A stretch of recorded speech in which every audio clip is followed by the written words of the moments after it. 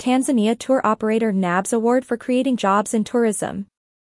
The founder and owner of the 37-year-old Zara Tanzania Adventures, Ms. Zainab Ansel, was among the Tanzanian women legends at the red carpet reception at Mlimani City in Dar es Salaam on Saturday, March 25, 2023, to receive the ultimate annual honor of the Clouds Media Group's Malikia wa Nguvu Award as the winner in employment creation in the tourism industry.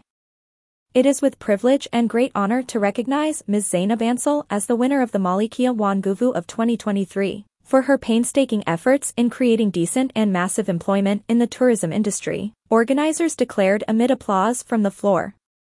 Clouds Media Group each year hosts a high-profile award gala dubbed Malkia wa Nguvu to celebrate outstanding women, involving hundreds of females across the country who have extraordinarily excelled in various spheres of life. Ms. Zainab, a former employee of Air Tanzania in the 1980s before quitting to start her tour and air tickets company, is one of the unsung heroines of our time. Being a lady in the tourist business, she fought extremely hard in a male-dominated society and has emerged triumphant. If you visit Ms. Zainab's office during the workdays, you will be shocked to see the same long queues commonly found at health facilities in African rural outfits. People from all walks of life throng Ms. Zainab's office, each seeking to consult her, as with a medical doctor. But unlike a medical doctor, Ms. Zainab often wears an infectious smile instead of the much-dreaded stethoscope as she serves one person after another with great humility. Some people never notice that she is at the helm of Zara Tanzania Adventurer, one of the biggest and most prominent tour companies in the natural resource most prosperous East African country. The rare personality traits in most Tanzanian chief executive officers have enabled her to touch thousands of lives, particularly those from vulnerable groups. Her gifted hands have changed thousands of lives in Tanzania.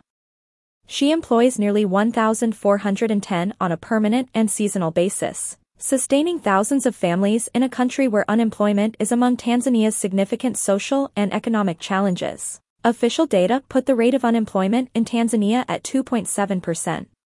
However, according to the World Bank, about 900,000 youthful Tanzanians enter the job market each year, which can generate barely between 50,000 and 60,000 new opportunities only. Besides addressing unemployment, Ms. Zainab is also at the forefront of helping the surrounding indigenous peoples, mostly Maasai.